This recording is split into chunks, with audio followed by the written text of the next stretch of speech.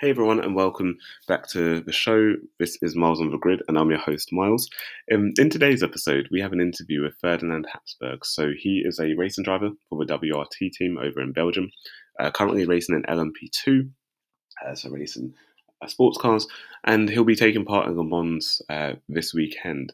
So I caught up with him and his manager just ahead of the event to try and see what it takes in order to become a racing driver, how he approaches the race, the mindset of a racer very much, and just trying to understand a bit more about him as a person. So if you enjoy, please have a listen, and I will see you in the show. I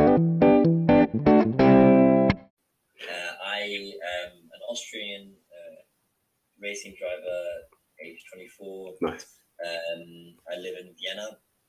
I've been racing in my first season in race cars was in 2014. Okay, if I nice. remember correctly. So yeah, 7 years. Is that right? Wow. Yeah, 7 years. 7 years now.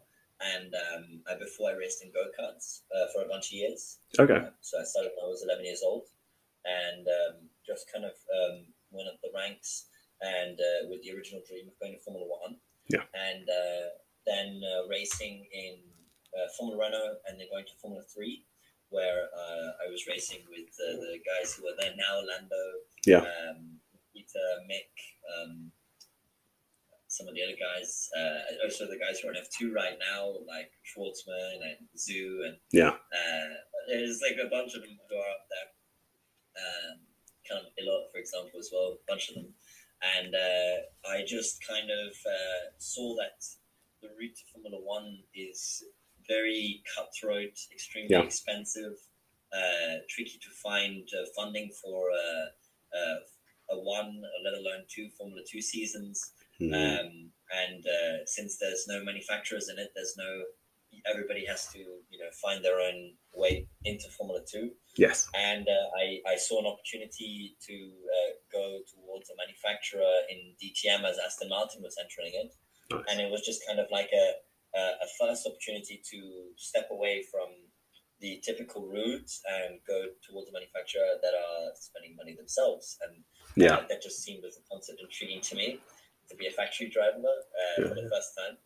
And just kind of see what DTM was like, because I was watching DTM in Formula 3. We raced in the same weekend. Okay, nice. And it's a really, really, really top championship, and highly regarded, especially within the motorsport community. Yeah. So then I decided I would go for it and take the jump to, let's say, that was my first move towards sports cars. Yeah. Or anything with a roof, basically. And tin top, whatever you want to call it. Yeah.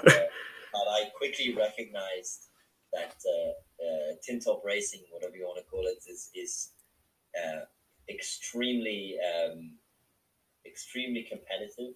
The cars are so much more impressive to drive than I had anticipated coming out of a Formula 3 car, which is already a really, really, really exciting car to drive. Okay, sure. I ended up enjoying it a lot. Then moving to WRT, racing with Audi in DTM in my second year. Yes. And sort of staying with the family, going on the sort of the road to Le Mans and racing in the World Endurance Championship. So first time racing in a World Championship.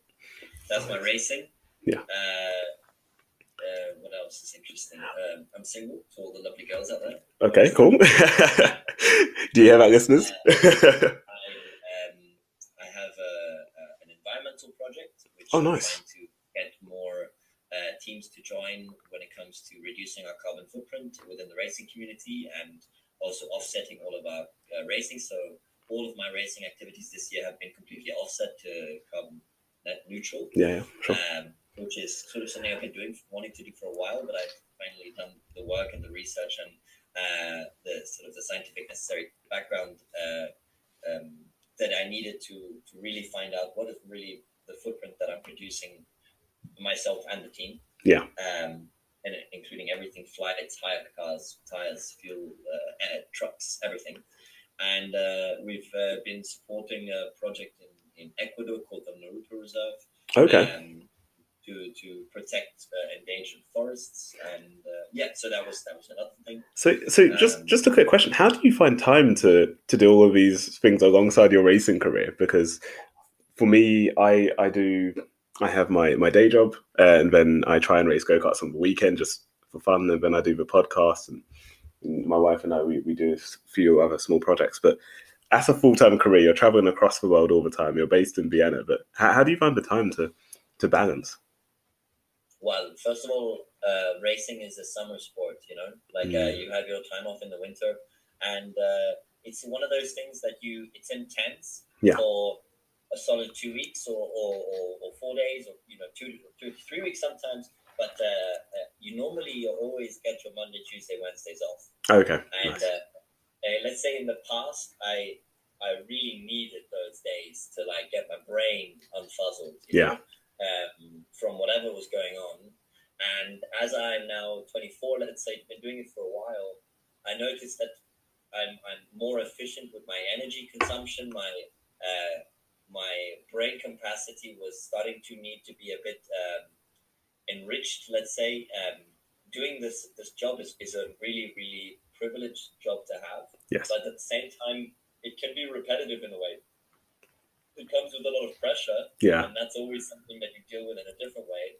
But I felt like I wanted to do other things. I had the privilege that when at a young age, my parents took me traveling a lot, and I was just sort of lucky to see a lot of the world, and it kind of made me go like, all right, there's so much out there that I'm not doing, that I'm like, I've got to find my time to do it. And then at some point I realized that I'm getting more out of it than I'm putting in somehow. And so that was it. On top of that, I most of the time I'm lucky that I do what I love, So I'm not having to deal with I've got to do this now. Okay, every time I want to go training, that's how I go. Of course. But that's it. So So I mean, just following on from that, and because I know time's against us and we have about 15 minutes or so, but just to get into your sort of mindset when it comes to approaching a race or approaching a race weekend. I know you mentioned that you're not necessarily the biggest fan of training, and of course it plays a part. And me being a former personal trainer, I can completely understand that. But how do you approach a race, and what sort of things do you take into consideration? Well, this one's a big one. So this one I've been preparing for a lot longer. So I set myself goals when it comes to my body weight, my nutrition, how I want to feel. Because again, I'm still doing this. Like I'm doing the same thing for a bunch of years, and I'm more and more. So I used to have trainers for years. Okay. Since a year, I've gotten rid of all of that, and I'm just so focusing on how I feel, and so. Nutrition plays a huge role. Yes. I play a lot with my nutrition. I changed from vegetarian diet to all these different kind of crazy Yeah. And I kind of try to figure out which one works best for me. And same for my body. If I feel like I need a bit more power, then I hit the gym a couple more times in the week. Or if I need just a bit of cardio, just send it on the bike. But getting the mind in the right place and listening to how I feel in my body is the best thing that I can do. So it's quite individual. Okay. And it sounds very specific depending upon what you want to gain out of the race. Like whether you want more power, like you mentioned, you'll try and do a few more weights, or whether you want more cardio, you'll jump on the bike. Would you say that translates itself also when it comes to being in the car itself? So you mentioned your sort of mindset when approaching the race weekend, but how do you become completely optimal when you're in the car? Let's say you're about to approach Eau Rouge and you want to make sure, everything is okay and you're going to take the right apex and everything like that. How do you maintain focus on track? It's literally like, it's all in the mind. Like my body is, I'm 24 and I like to work out a little bit at least. Yeah. So I've got a healthy body. And I'm able to drive a racing car, but it's all in my mind. If I don't feel strong, if I feel weak, my neck's going to hurt, or my ribs going to hurt, or my back is going to start aching, and my leg starts to cramp. And because you're sitting in there for a long period of time in the end, and it's all in the head. If I'm feeling strong and I'm enjoying myself, you don't even think of nothing. It's like, if you're having a good day, you're going to deadlift an extra 10 kgs. Just true. If you're having a bad day, you're not going to make it. Yeah. So it's the same principle.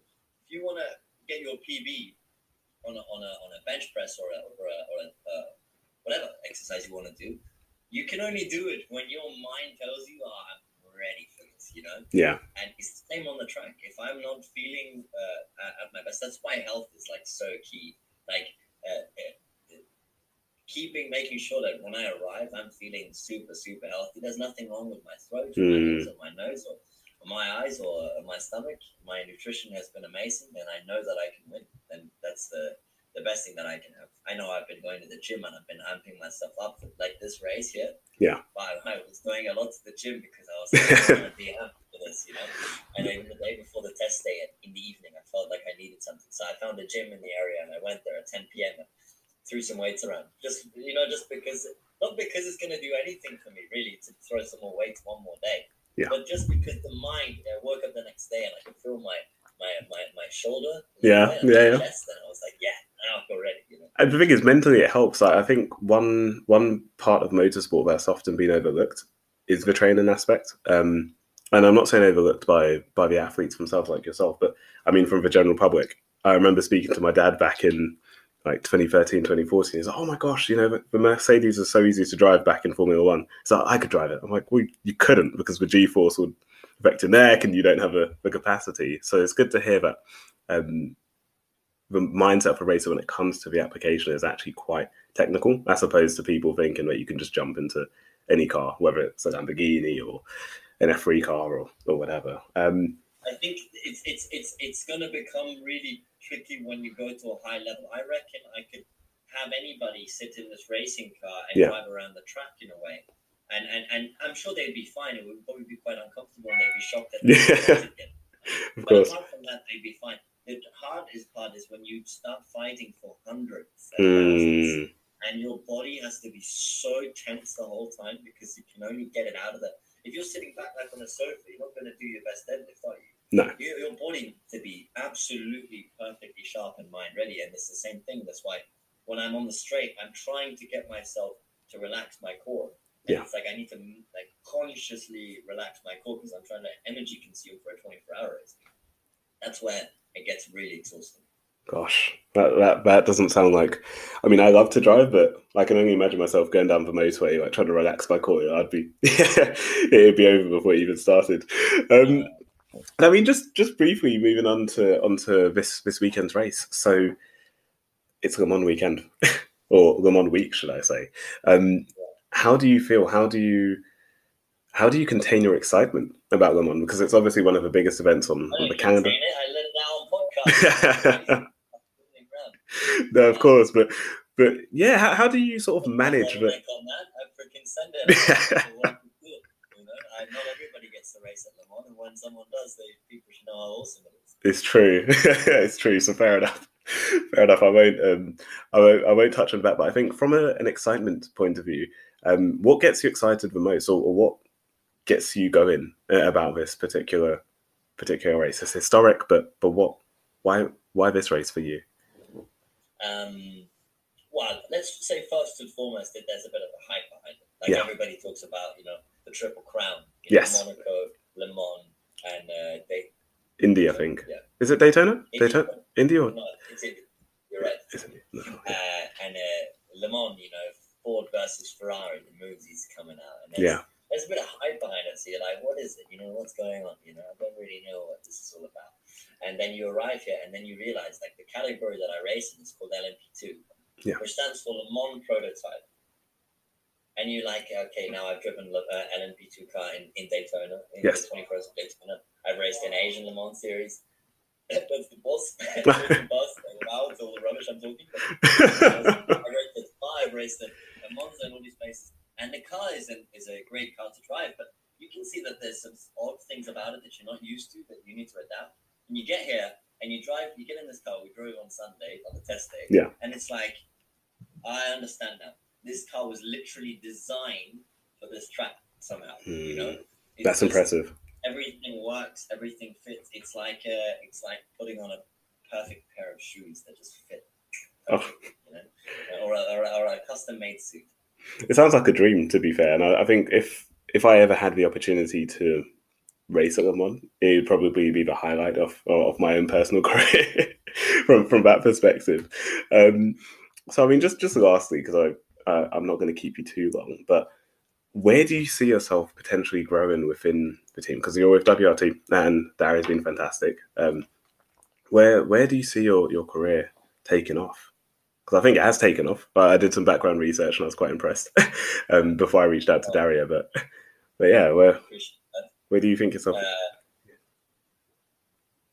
It's one of those things that you can talk about goal placing or dream setting and stuff like that. I think I spend more time, and I used to do it a lot, and now I spend more time trying to appreciate race by race. Okay. And, I used to always think like, what do I want to do next? What do I want to do next? And I'm saying this now after having had 2 conversations today about what I want to do next year. But anyway, you put too much emphasis on what you want to do the following year. You kind of lose track of what you're doing right now, and also, it's impossible to predict, and you don't even know what you're going to want really. Like the contract I signed this year was like in February, which is like super late. Normally it's October, November or something. So it's always been a bit more different than I could have expected. But if I had the chance to, for example, race at Le Mans again, race in America, race in the World Endurance Championship, do this kind of stuff, I think that'd be really cool. It's my first year, and you just learn so much. And having a second year onto it gives you so much more confidence and allows you to show your form better. So I guess that would be probably the optimal path that I would see today. But I mean, who knows? Everything always changes. Maybe I'll change to bobsleigh racing and go to the Olympics. I mean, you never know. You could be the quickest bobsleigh person out there. You just nobody knows because I haven't done it yet. So True. I just keep my mind open, and I'm normally pretty good in a racing, so I'll probably stick with that. But just trying to remember that it's more important about the race now than what I'm going to do next year. Fair enough. And I think lastly, one thing that my audience would love to know is, what sort of advice would you give to someone who's just starting out in racing, whether it's sports cars, supercars, or even spec cars? What would be your sort of key point of advice? Well, probably not to listen to me, because I'm an idiot most of the time and I talk a lot of rubbish. But if they really wanted to know something,